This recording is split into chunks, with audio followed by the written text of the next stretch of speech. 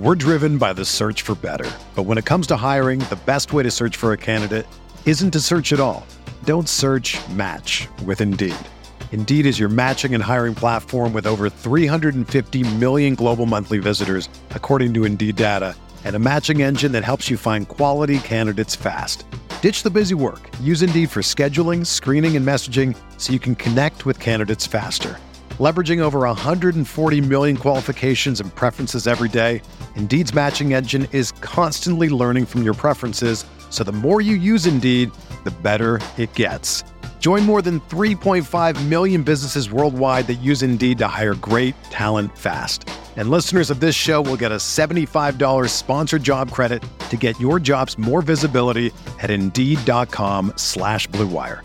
Just go to Indeed.com/Blue Wire right now and support our show by saying that you heard about Indeed on this podcast. That's Indeed.com/Blue Wire. Terms and conditions apply. Need to hire? You need Indeed.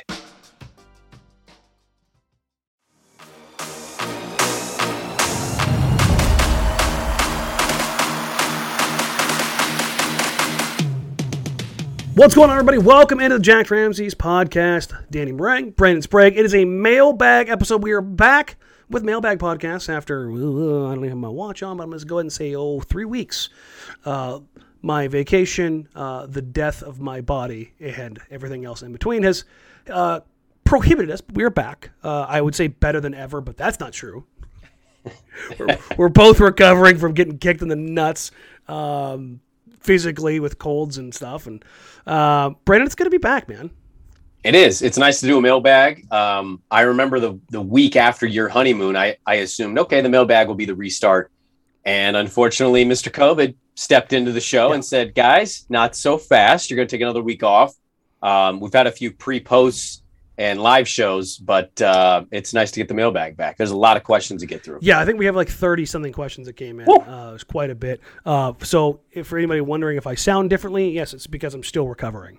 I am negative across the board, but this is the lingering effects of getting my ass kicked by COVID.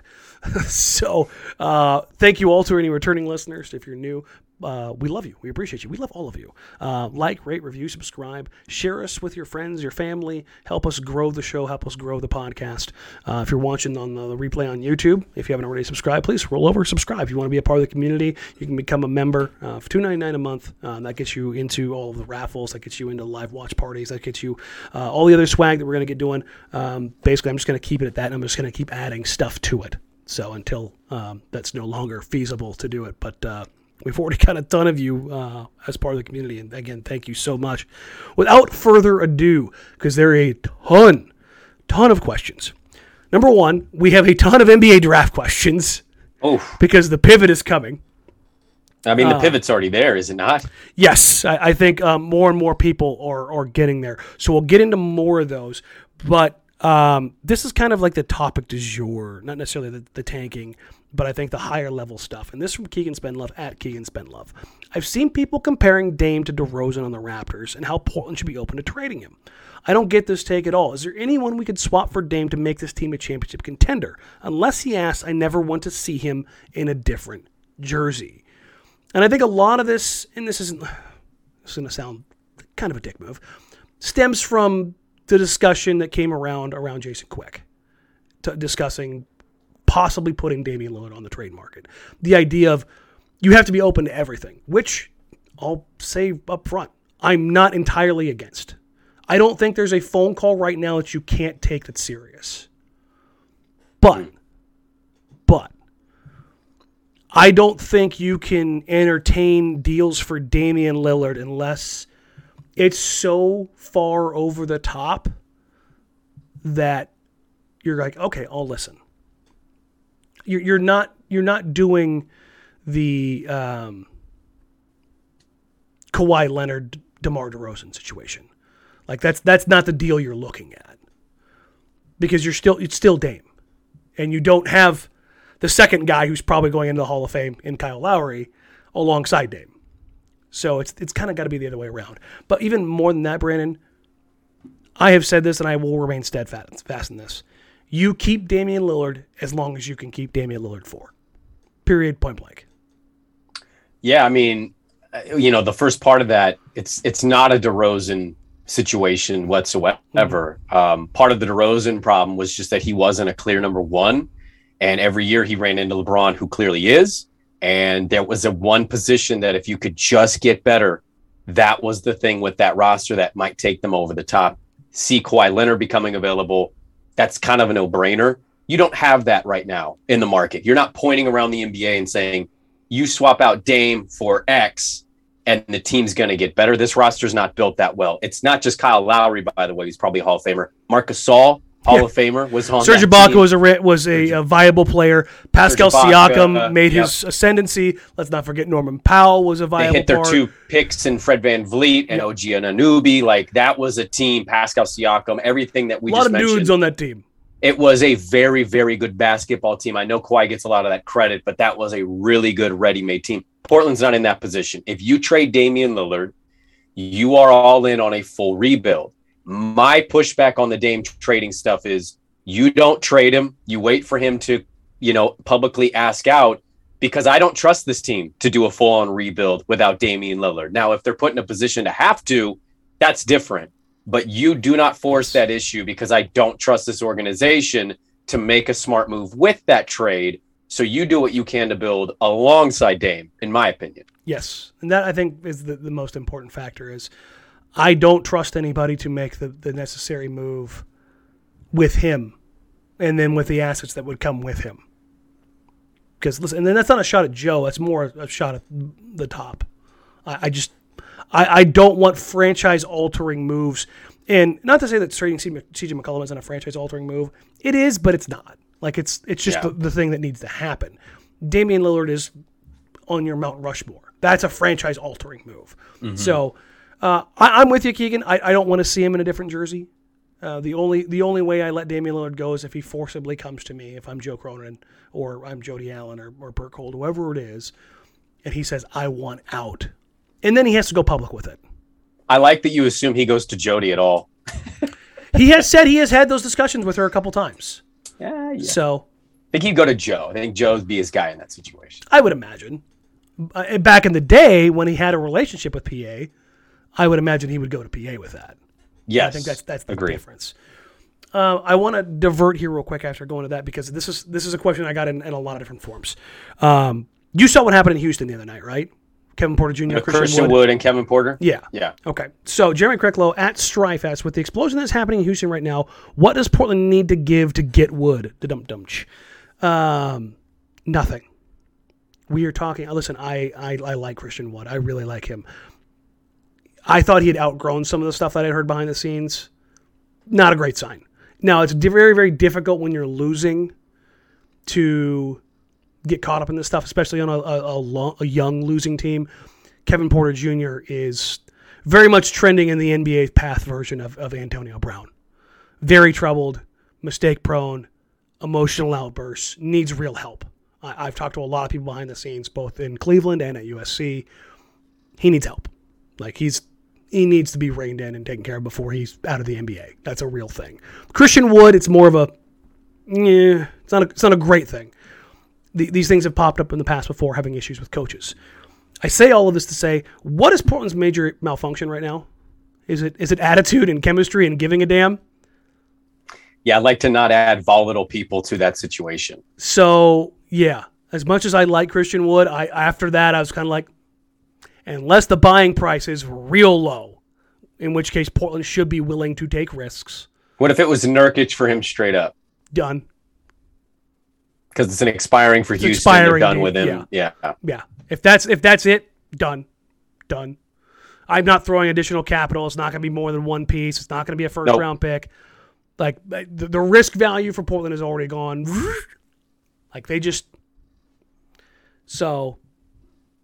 But in general, this is where the whole culture thing that they touted for so long, which was mostly BS. It was Terry and Tame keeping things under wraps and under control and knowing how to handle things, which is kind of crazy. You think about it now, as bad as things are, what have we not heard a single bit of? Anything out of the locker room? No, not like a lot of confrontation, a lot of screaming and shouting. You've seen some stuff with Larry, but you haven't heard anything behind the scenes. Which I love, by the way. I love that from Larry. Are you willing to give anything extra for a guy who may have a little bit of issue? I like Christian Wood. Actually, I'm really high on Christian Wood. I was really disappointed to see that report and to see that happen. That I guess Lucas called him out at halftime, and a well-respected guy, John Lucas III. Very well respected. To see kind of that play out, it's really unfortunate for KPJ because now you start to wonder where his future is going to be. And Christian Wood, I mean, that was a guy that had an opportunity to prove that he was getting past some of this stuff. Quickly from Detroit to Houston, making an impact statistically, but that team's been terrible. He was playing in China 3 years ago. I know you think you'd have that kind of perspective to rein that in and just roll with it and say, whatever, just ignore somebody if they're annoying you that way. But neither one of these dudes could do it. So no, outside of giving up a Nurkic straight across, I ain't adding anything for that. Brian Turner at SkidPlate09. What is the likelihood that the Blazers lean into the tank, Brandon? Oh, I think we're a week away. I think the next Danny, picture this. They lose the next 3 games, which they might not. It's Cleveland, they might get one. They might get Miami. It's who's the third one? Is it Sacramento? So you've got Atlanta, Cleveland. Oh, Atlanta. Miami, and actually I think it is Sacramento after that. Yeah, so those are your next 4. You lose 3 or all 4 of those. I don't think it's out of the realm for them to finally face the music and say, okay, at that point you're 13 or 14 and 25, 26. So, you ain't coming back from that. What do you got? 1, 2, 3, 4, 5, 6, 7, 8, 9, 10, 11. They have lost 11 of their last 13. And if they lose the next 3, 14 of 16. We're driven by the search for better. But when it comes to hiring, the best way to search for a candidate isn't to search at all. Don't search, match with Indeed. Indeed is your matching and hiring platform with over 350 million global monthly visitors, according to Indeed data, and a matching engine that helps you find quality candidates fast. Ditch the busy work. Use Indeed for scheduling, screening, and messaging so you can connect with candidates faster. Leveraging over 140 million qualifications and preferences every day, Indeed's matching engine is constantly learning from your preferences, so the more you use Indeed, the better it gets. Join more than 3.5 million businesses worldwide that use Indeed to hire great talent fast. And listeners of this show will get a $75 sponsored job credit to get your jobs more visibility at Indeed.com/Blue Wire. Just go to Indeed.com/Blue Wire right now and support our show by saying that you heard about Indeed on this podcast. That's Indeed.com/Blue Wire. Terms and conditions apply. Need to hire? You need Indeed. If you're a basketball junkie, then you know there's no better time of year than the NBA playoffs. Twice a week, JJ Redick is cooking on his podcast, The Old Man and the Three. He has guys come on in all stages of their careers to talk about the league and share stories you won't hear anywhere else, including Devin Booker on why he talks so much trash, Ray Allen's epic free throw competitions with LeBron in Miami, and the moment Tyrese Halliburton knew Pascal Siakam would be a good fit in Indy. In addition to player interviews, every Monday JJ breaks down the top 3 things happening around the NBA with unmatched analysis, not outlandish takes, and is often joined by masterminds of the game like Tim Legler to dive deep on rookie reports, trade breakdowns, and why is mean mugging now a tech? You won't find another outlet that covers the game as comprehensively and with such insight as JJ does it on The Old Man and the Three. Make this your companion podcast during the playoffs. Listen to The Old Man and the Three ad-free on Wondery Plus or wherever you get your podcasts. I mean, I think it kind of goes to more the timeline you threw out maybe just a little under a week ago of if Dame can get past Clyde, and I him putting up a lot of shots and trying to maybe he's been putting up 30 pieces. If he can keep doing that, he breaks it a lot sooner. That puts him in a spot where I think he finally goes, okay, I'm getting the surgery. We're not good. Let's blow this up to a certain degree and let's see what we can do this summer. I say check back January 23rd. Well, here's the other part, to throw on. if they do decide to go that route, one, I will rejoice. I know it won't be fun for viewership. I get all that stuff, but it's the smarter move for the organization. At this point, you need to be operating that way and not, how can we be a fringe playoff team? If Dame is fully committed, and I have no reason to believe he's not, but if he goes into the summer, he gets the surgery, I know it's really late, but I legitimately am hoping that he just stays patient and he works with this organization to allow them the opportunity. I know they're late to it. You should never have let it gone that long. But I really hope that he doesn't allow watching Giannis maybe do it again, or watching Harden finally win a ring, or whoever, fill in the blank, win a championship, to get into the back of his mind. I thought it was huge when Giannis did it, of this was hard, doing this. I think that kind of reaffirmed his belief. I hope no matter how bad this gets, he goes into the offseason and he allows the organization a proper summer of, let us go all in, put the chips in the middle, and build this thing as best we possibly can. Let me make all the moves we need to make.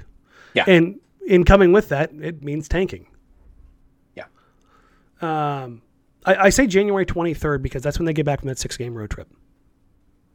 So they have Atlanta, Miami, Cleveland, Sacramento. Reminder, Sacramento, as bad as they have been, have beat the Blazers twice. Once in Portland, once on the road. Miami might have their guys back by then. Cleveland looks to be playing better. Atlanta, their offense is still insane. Their defense doesn't matter because Portland's offense hasn't been great either. But then Portland goes out on a 6-game road trip. 13th at Denver, 15th at Washington, 17th in Orlando, 19th at Miami, 21st at Boston, 23rd at Toronto. Ugh. Notice it's not a good road team. Did you notice what's happening there? It's a game every other day. And it's kind of, when you think about it, it's all over the map. Oh, yeah, no. It's down, Denver it's east, to Washington to Orlando to Miami to Boston to Toronto. Yeah, that is, no thank you. It sucks. They do this road trip every year. It's usually broken up into some version of this, because it's usually they do the Florida, then they do Boston, Toronto. It's usually the East Coast to Florida hub is what they usually do there. Yeah, but it's kind of funny because they usually skip like Charlotte and like the in-between regions or Cleveland or something like that. But they go down low, then they go back up high. I don't know. It's really weird. But is there any talk about when they're going to try to reschedule if they're the Nets game? I would imagine it would probably get stuffed in there. So it could be a 7-game trip. It's either that or they stuff it in the back end, because I don't think either team is going cross coast after the All-Star break. Yeah, I was just curious if the NBA was actually trying to be proactive on those, or throw them in the back burner and say, we're probably going to cancel those games. It's supposed to be a Portland home game, too. It is a Portland home game. So maybe they do run the Nets back out. Let's take a look real quick. We'll see. I'm gonna open this up. This is live podcasting. That'll just fantastic, right? I remember talking to somebody who covers the Nets, and I could have swore they said that they're not coming back west again. I think the NBA is really gonna cancel some of these games, these postponed games. You don't need, if you had an 81-game season, whatever. Well, it's gonna mess up the playoff seeding. That's the thing. It could. It will. Not for Portland. I don't think. Yeah. Brooklyn are good. They do come back out here at the end of January into February, but I think obviously Portland is on the road. Actually, no, Portland is at home then. So they might. So maybe they do that. Maybe they do keep them over. That's brutal. Because there's a 5-game road trip the Nets have, January 29th to February 6th, and Portland. That's the time period where Dame would look to. Yeah, they will be there. So maybe they hold them over for a day. That'd be interesting. Okay, so, but all in all, it's all weird, man. It's all really, really, really weird. Let's take a look at a grand scheme. Brew Jones at Brew J. What's your ideal 1 to 2 year timeline look like with Dame? Also, what's your Dame ass out timeline trade look like to get us back into championship contention as fast as possible? What is your optimal 2-year plan for Damian Lillard? If you're trading him? No, keeping him. I mean, get as creative as you possibly can. Your championship window is 2 years. Yes. And if you told me next year was really kind of it for Dame, like, okay. You believe it. You got one more year and then I'm probably going to bounce. I think everybody's going to sit there and tell you, yeah, that sounds about right. I hope it's 2 years. It's really just going to depend on what you put around him this summer. And if you show on paper a good roster and then they can come out and play well, I think even if they get to just the second round again and get bumped in a year, that's going to maybe be enough to convince him to give it one more shot, especially if it's a very close second round. Let's say it's a legitimate second round. Yeah, it's a legitimate second round against Golden State or Phoenix or something. I think that would be enough. Mm-hmm. But if you're another first and out or you're swept in the second round, I would imagine you got about one more year. Pack it up. Championship window, I think we need to be optimistic, but I think we also need to be honest. I don't know what the moves entail to truly make this team a championship level team. Because if you're not going to go get Ben Simmons and you assume Philadelphia says, we don't want to do this Seth CJ thing, wouldn't blame them. Mm-hmm. If you're not going to be able to get Jaylen Brown, I don't know what pieces are truly out there to bring in and say, you playing alongside Dame is going to elevate.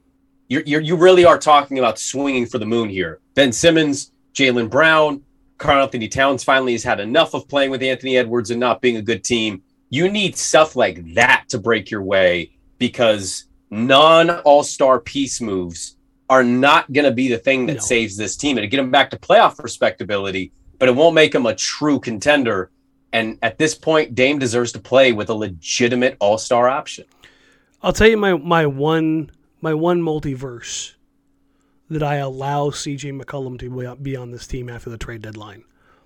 It is that they are turning into the skid full bore, and they are tanking, and they are fully 100% committed to trading him in the offseason, and they are hoping that Philly has their bluff called on Ben Simmons. And let's say the 76ers get to the trade deadline and Morey's still stuck there holding the bag. Mm-hmm. Ben Simmons has already taken $10 million in fines. He does not care at this point. At least that has been what we've seen be pushed forward by him and Clutch at this point, right? Right. Let's say Boston completely implodes. Here's what I think. I think there's some weird way where you can end up either with Simmons or Brown and keep that draft pick. Ooh, paint the Boston picture for me. How you get Brown without giving up that asset? Everything else. Everything else. Okay, so if you're Boston, you don't want probably Nas. Maybe you want Ant.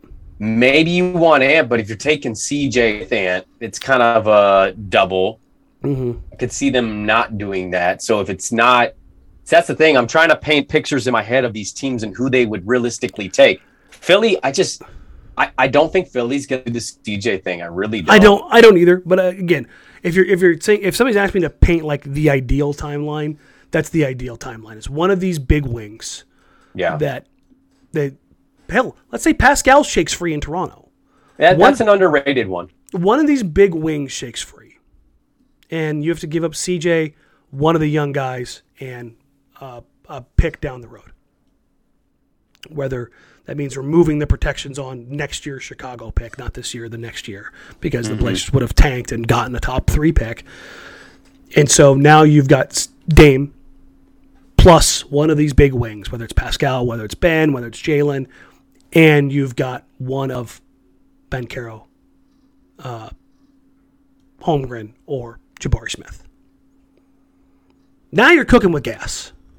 See, here's the thing. This is going to be you might not like this based on what I've heard you talk about. If you're in a position to get one of those players, I think you need to trade it. Now, there's 2 things to this. If you're moving a top 3 pick with if you're moving that, it can't be Ben. If you're moving, no, it has to be better. But if you're moving a Jabari Smith, that you're gonna feel a certain way. You could be for that and still be like, damn. It needs to be a 24 and under star. Well, and you also, I'm wondering if you're doing that, you have to know that Dame is staying committed to this. Are you having to give that extension? Yes. Okay. That's what I'm like. So, and that's why I would say I would aim for the lower, hope for the higher. Again, we're talking ideal. I don't think this is happening. Not in any way, shape, matter, or form. Wait, what part? Any of this. The tanking part, I think is a real thing. But I think they're going to have a legit shot at being a good percentage shot of getting a top 3 pick. I do too. They're that bad. They're a very bad team, and I think I think we may reach the point. Like I said, check back January 23rd. If over the next 10 games they are just awful, let's say they go 2-8, it's shutdown time. My biggest problem, Danny, just continues to be I cannot and I have not gotten that low Pelton podcast out of my brain. They ran through everybody and it was just like, why would this team want CJ? Why would this team do that? Why would and I just like, fuck, stop making good points on every player I like. Yeah. And then this is, again, not to pop the old horn, but this is why trading CJ McCollum 5 years ago needed to happen. But it is what it is. All right. We've talked a little bit about drafts. Let's get into some of the draft stuff. This is from Rusty Shackelford at Rusty SH, a whole lot of numbers. Say we do get a top 5 draft pick. Is there even anybody in the draft worth a damn that could actually help the team next year? What is this all for? Blow it up. Is there people in the draft that can help this team next year? Yes. Will they be the best player on the team? No. Could they be the second best? Maybe. Would they be a third best? Probably. I'm pretty confident in that both Banchero and Smith would be viable, no BS, rookie of the year candidates who put up tremendous production. So if you got to that point, I agree with you on Smith and Banchero, but if you get to that point, I think that's another look in the mirror moment for Dame, right? Is Dame going to be willing to say the odds in the history of this league suggest rookie year dudes as good as LeBron on down, you're going to hit a wall, and that's why that guy's got to be that third best. He can't be the second. Right, but even then, relying on him to, I think the whole season in the playoffs, I think you have to tell yourself you're 2 and 3 that you're more aiming towards. Are you able to do that if you're Dame? Are you willing to get to 34, 33, 34, 35 and say, at that age, I'll be older. I won't quite be that dude, but I'll still be so good from the perimeter that if this kid can really come into his own, take a little bit of that burden. You get to play a little Chris Paul to a Devin Booker in terms of the age gap. You know what I mean? Like that's kind of what you would be looking at right there. And so I think that's kind of a way that you do it. But yes, are there guys that are there? It is what it is. And Joel at Mr. Yolis, what would you expect from a draft pick in the event we don't get any better? Offensive firepower between those two guys, Smith and Banchero. Yeah. There's no doubt about it. Wings who can get shots. I mean, they're both 6'10".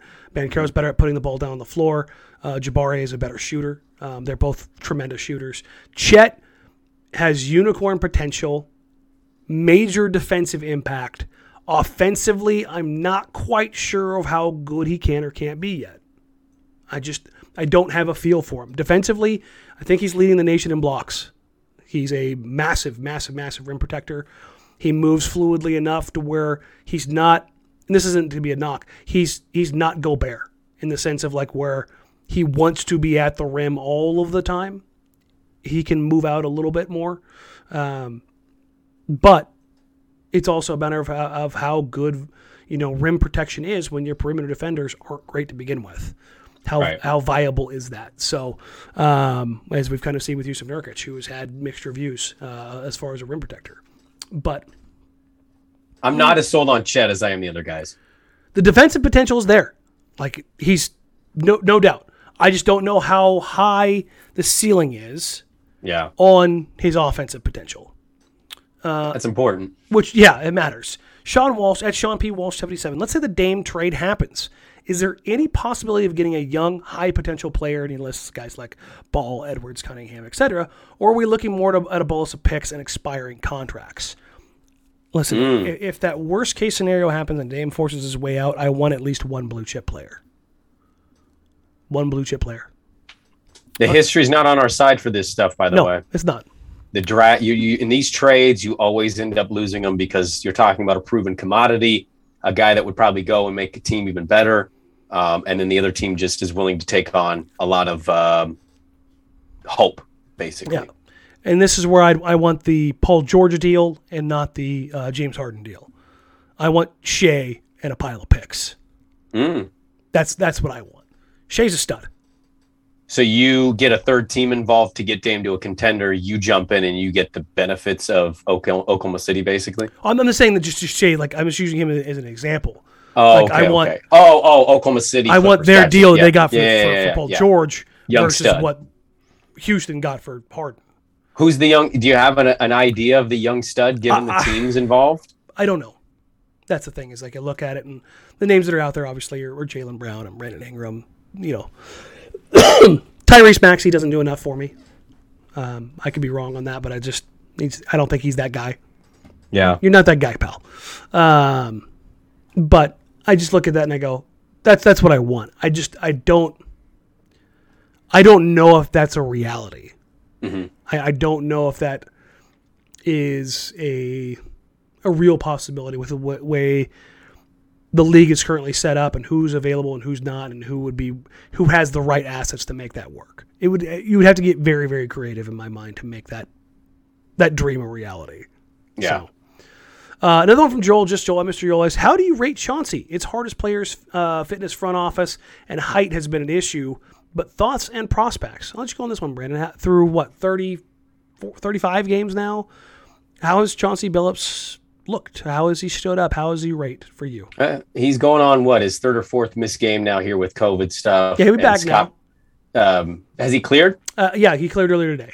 Okay, I saw Scott had gotten it. I'm not that impressed. I mean, I'm not going to sit here and blame the whole season on him. That was pretty evident to see this roster not really change a whole lot, to come to it and think it was going to be better or different with Chauncey, who had never coached, versus a guy who did. Didn't really understand that thinking. But from what I've seen, he's brought zero impact defensively for them. And he's made them worse offensively because of his reluctancy to just run what Dame is great in. So, there's a learning curve to this stuff. It's not to say that he can't get better whatsoever. But if I was to be honestly grading him or just give thoughts, I'm not that impressed. I would have rather had Mike D'Antoni. Yeah, I think I always landed on not necessarily anti-Chauncey, but more of like, why are you going with a first-year coach? That was always my pushback. And for all the people like, oh no, you don't need to see any retreads. It's like, okay, well then fill out the assistants with guys who have a ton of experience. Like the best teams in the league have, whether it be the Nets. Call Mike a retread is pretty disrespectful to how good Mike D'Antoni's been. Yeah, he's coached multiple Hall of Famers. Not only multiple Hall of Famers, multiple MVP winners through his. He had two bad runs with two organizations that honestly have been a shit show outside of LeBron agreeing to join one. Mm-hmm. But the New York Knicks and the Lakers have been awful. Not well run. Yeah, poorly run franchises. So, and actually, he did well with the Suns franchise that's poorly run. Did very well in that situation. Yeah. So gave us Steve Nash and did the same thing honestly in Houston when Fertitta came in. So yes, he did. He's actually done well.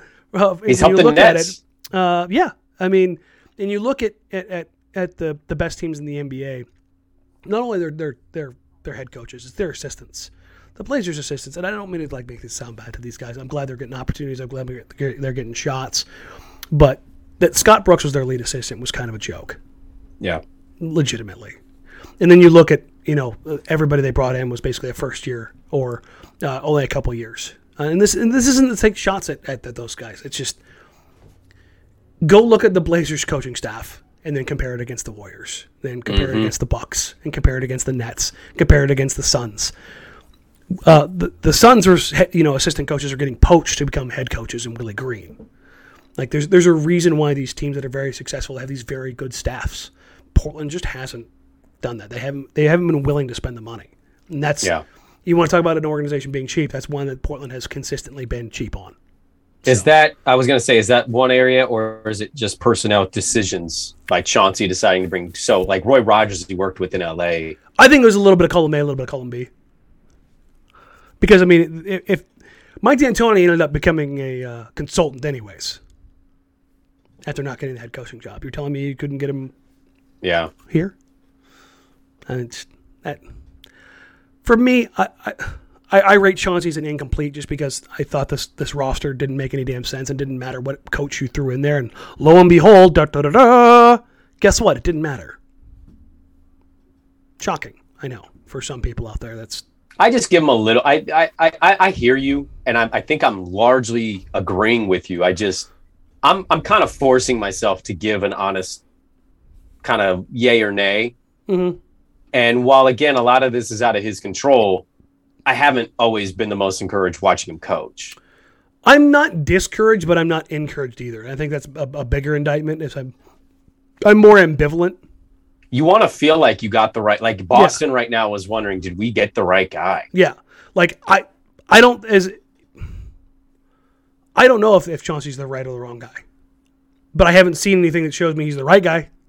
No. So, I go back and forth on it, but I'm cheating and giving you an incomplete. But right now, like if the semester ended and I forced it, he'd have to take the class again. That's usually a bad thing. That's right. Usually not like it's okay. Yeah, that's not a good thing. Like you just haven't seen enough work, and I think this is a part that kind of plays into it. Connor Strong at ConStrong14.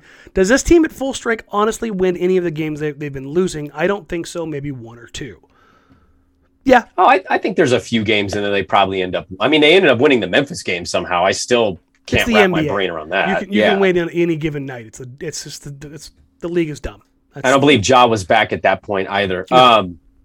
But that was a nice little win. There's probably a couple games. Are they 13-22?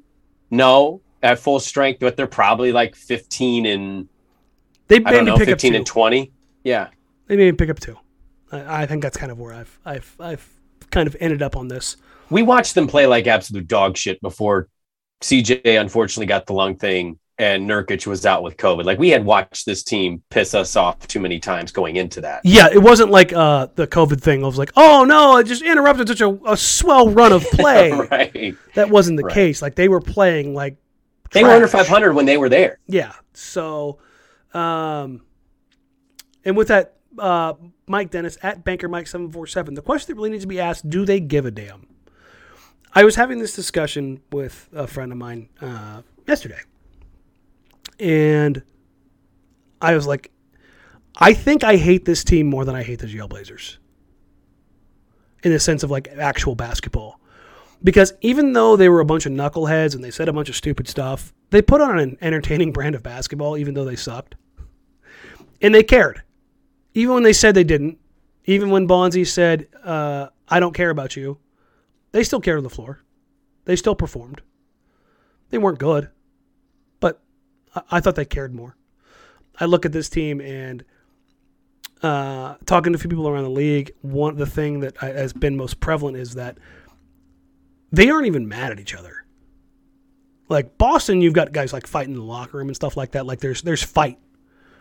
There's no fight in this team. Like not even internally, and I think that kind of bothers me.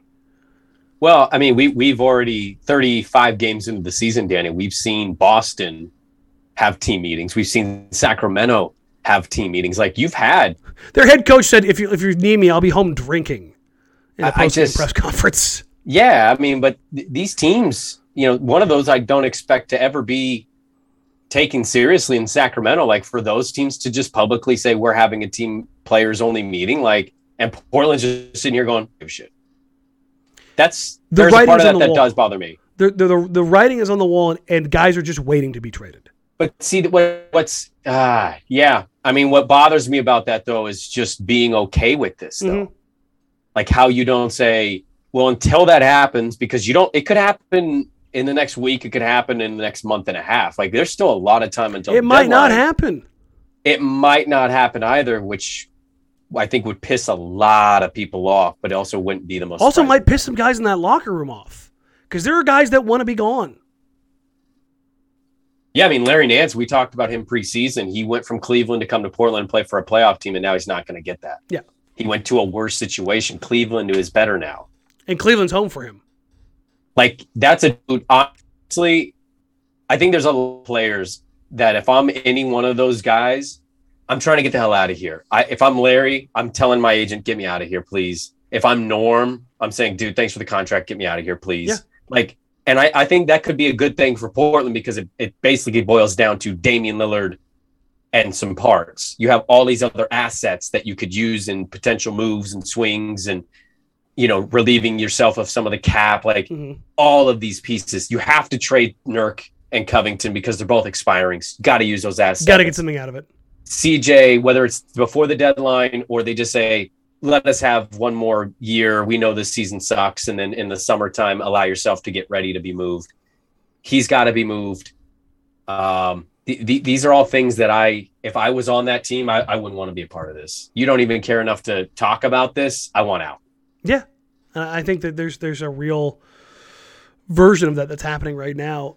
Keith Howe, at J. Keith Howe, I've gotten some version of this question. I think this is kind of it's a good question to understand trade value. In that, how have the Blazers not made a single trade? That isn't the question. That is, I think, really important here. The second part of this, doesn't their player value go down every day they don't make a trade? No.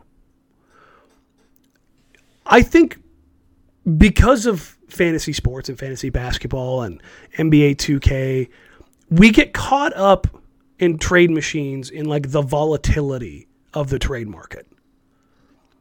A guy having a bad week or a bad month after having 8 years of performance does not alter his trade demand or his trade value. Now, a devastating injury, that alters your trade value. Mm-hmm. An entire year where you can't hit anything alters your trade value. A week, a day, a month, hell, 2-3 months doesn't alter your trade value. It doesn't. Now, your coach, your other star player and MVP candidate throwing you under the bus in the press conferences following your unceremonious exit out of the playoffs, that'll lower your trade value. But the idea of each day, each passing week lowering your trade value, no.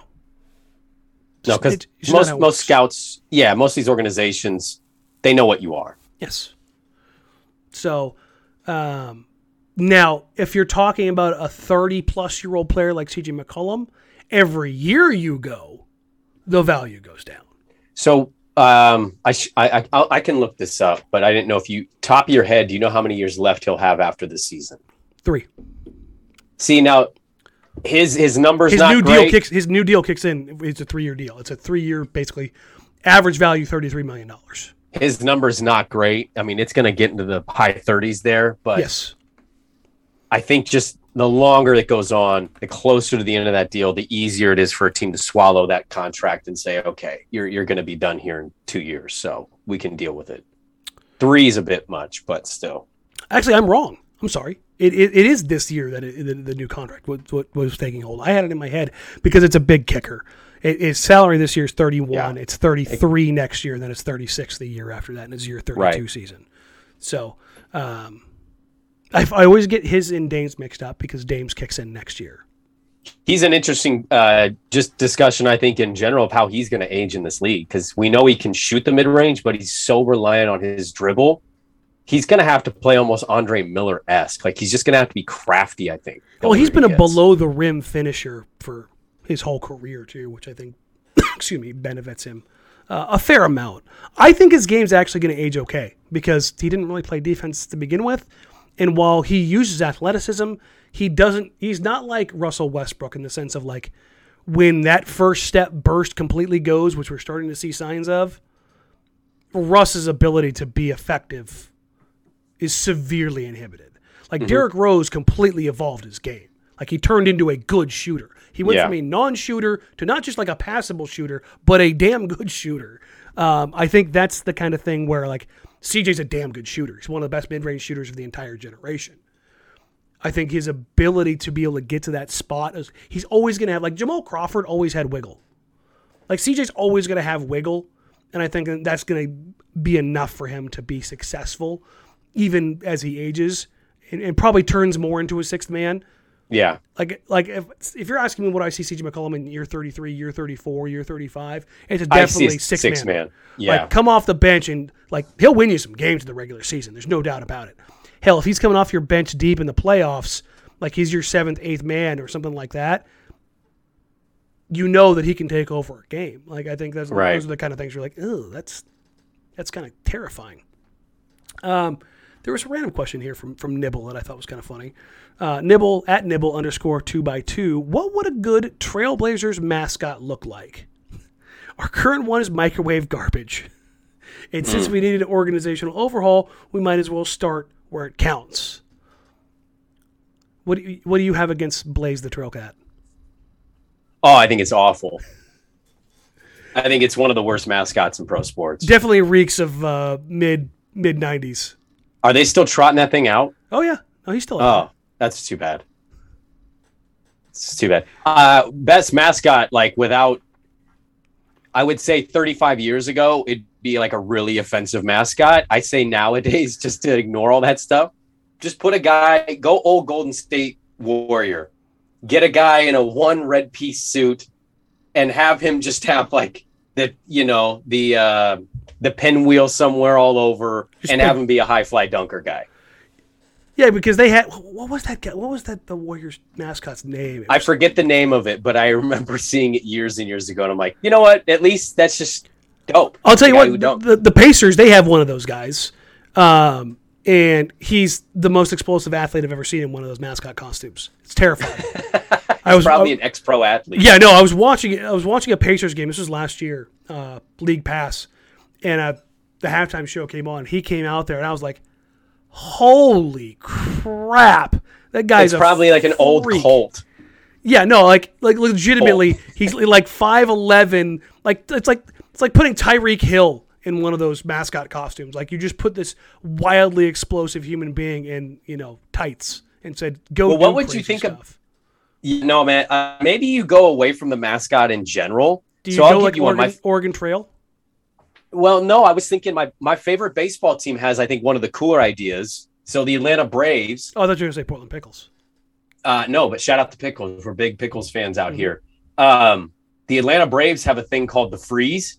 Mm-hmm. And so every game, they pick a rando out of the crowd, and you start on the third base foul line in the outfield. You start at that line, and you get like a 20-second head start, and the Freeze is in a blue onesie skin tight piece. You don't know who he is, but he's a fast ass dude. So what they do is it's actually Kenny Lofton Jr.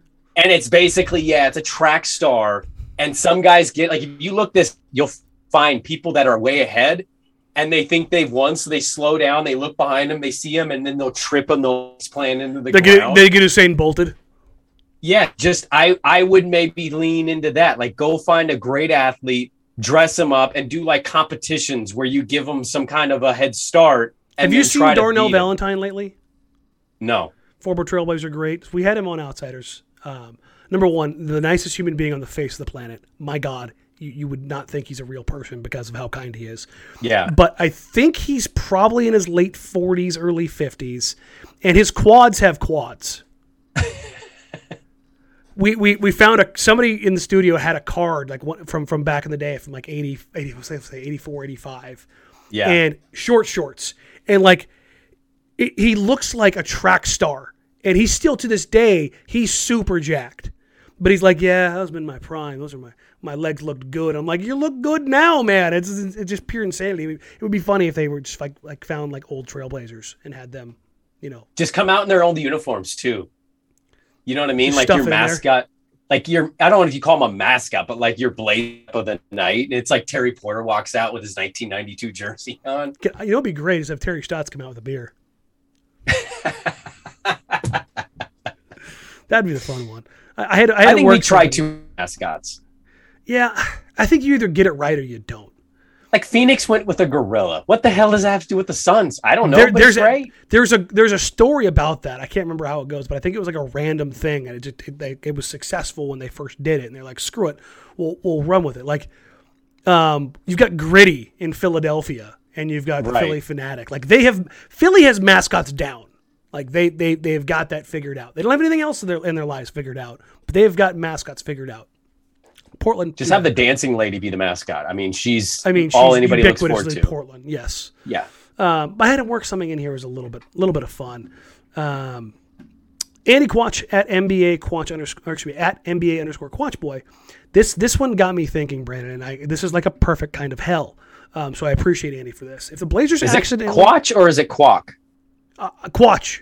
I've answered one of his questions before. He said, "Shout out for getting my name right." So, okay, because I have my wife's cousins. Her last name, her and all her brothers are all Kwok, and it's spelled the exact same way. Okay. Well, then Andy, if you're listening again, Vietnam. let me know if it was just my nasaliness or if I got it right. So, if the Blazers accidentally tank and wind up with the 6th pick, shoot me now.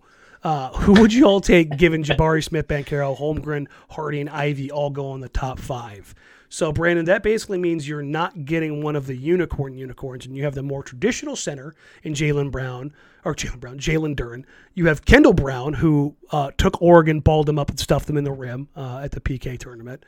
Patrick Baldwin Jr., who is one of the 6'10 kids who has looked very good at Milwaukee, but also playing in a smaller at a smaller level, and then AJ Griffin at Duke. I think it's pretty much the group that you're dealing with.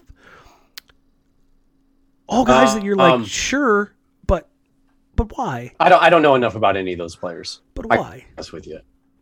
Okay, that's fair. I think if you're getting outside of the unicorn level, get the hell out of there. Then you package up CJ with the pick, and you're not. We'll revisit this in 3 years and go, yeah, no, we should have known it was Patrick Baldwin Jr. Something stupid like that. I mean, there's always going to be a player that you look back and say, did you not just wait and take him? But I don't know if there's one, the way that there was in the 17 draft with how deep and, varying his skill set there was in that draft. I don't know if you're dealing with that same situation. No, but I also think at the top end of this draft is loaded. Absolutely loaded. Yes. So in that world, Andy, thank you for trying to ruin me, but Brandon's skipping out, and I'm gonna go with Baldwin Jr. That's my final answer for right now. I'll know more as we get closer to the end of the college season. Host Radha, we'll end on this, an uplifting note at Host Radha. If Vulcan wants to sell a team, is that actually a good thing? I personally feel like I'd go either way, but I've been kind of seeing a lot of calls to have them sell off the Blazers. Brandon? Yeah, yes. I think you absolutely roll the dice, get a new billionaire in here who genuinely cares and loves sports and says, I want to be part of this exclusive club of ownership, and get the hell out of here. Vulcans can have a good time. Good luck to you in future endeavors. Yeah. I want somebody who wants to own the team long term and has a long-term plan. I don't want a 5-year investment plan. I want a 5-year, how do I build this team plan? Yes. I don't care about your pocketbooks. Nope. I don't. I want somebody who's like, this is their plaything. That's what I want. Yeah. I want them to throw all kinds of money at it. I want there to be no expenses. And you hear about owners like, oh, the luxury tax did it. It's like, I don't feel bad for you. I don't. I'm not going to. So stop asking me to. What I'm asking you to do is give a shit about the civic duty that comes with owning a franchise. Yep. Which is putting a product on the floor that makes sense. I heard Kevin O'Connor talk about this on his podcast the other day. I think it was on The Void. And him and I see very much eye to eye in this vein of, if you own a sports franchise, it is your duty to be able to compete for a title. And by that doesn't mean that you're going to win one. It is that you are doing everything in your financial duties to create a world where it is possible that if you do X, Y, and Z, you can compete. Yeah. And if you're not building towards that, you're tearing down from it so that you can build towards it again. And the fact that Portland got stuck on a cycle of not doing either was what has pissed me off for the last 7 years. And I don't know if Jody Allen is committed to getting off that ledge. Because ledge makes money. Yeah.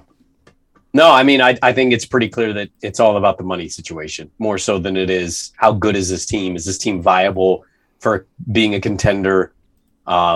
She has shown zero evidence that that's the case.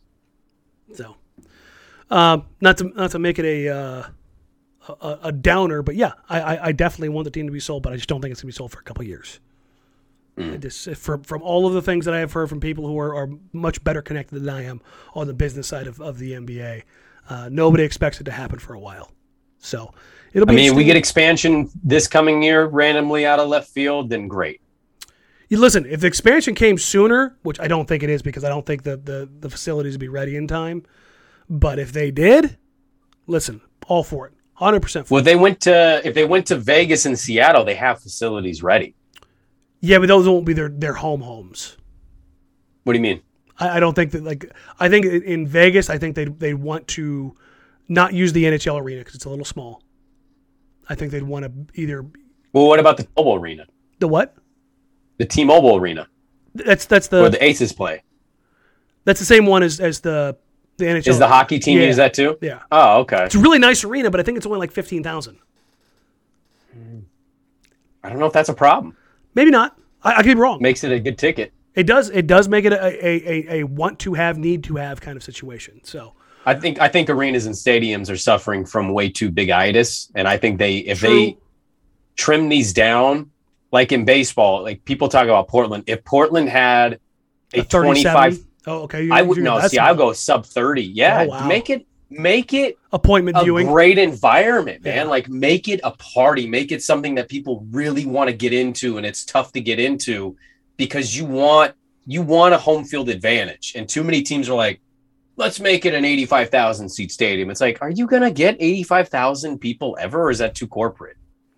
But Portland, no, never. But yeah, I do want them to sell. I have made no qualms about that. I'm probably not making any friends at One Center Court with those statements, but I do want them to sell. Well, I don't know if those people over there, if that bothers them that you say that. If it does, then I mean, I think the objectivity there is a little. There's a little lying going on. I think they understand what the situation is. That they're waiting on certain things to fall before they make that next move. And I don't begrudge them for that. If I was in Jody Allen's position and I just didn't want to really do this and I was looking to maximize revenue because that's what you do in business, I would do the same thing. Say what you want about how that you would view that, but I think that's kind of how things go, is that you look to maximize those opportunities when they come across in life. So we'll get out of here on that. Thank you all very much. We appreciate you. Like, rate, review, subscribe. Help us grow the show. We'll be back on Monday, pre and post, with the Atlanta Hawks. The Blazers have a little homestand before they go out on a 6-game road trip. By God, I hope they win a game. By God, I hope they win a game. I don't. It's so, like, my mind is like, just lose everything. Lose everything for the next 40 games. Get it done, get it over with. But my heart is like, I can't take this losing with, like, I think I can take the losing more so if they make trades. Like, lose with a different team. But I can't take the losing with this team anymore in the way that they're doing it. Yeah. It's sapping a little bit of what little soul I have. I'm going to start sending out more Happy New Year's tweets. God. But like, rate, review, subscribe. Help us grow the show. If you're watching here on YouTube, subscribe to the channel. Share us with your friends. Share us with your family. Help us grow. We've got some cool stuff coming up that I'm really excited to share. We will have the watch parties for at least the next 5 games. So we'll catch you guys there. Until then, find us on social media at Jack Ramsey, at Danny Marink, at Brandon Sprague. For Brandon, I am Danny. We will catch you guys on Monday. Take care. Talk soon. Bye.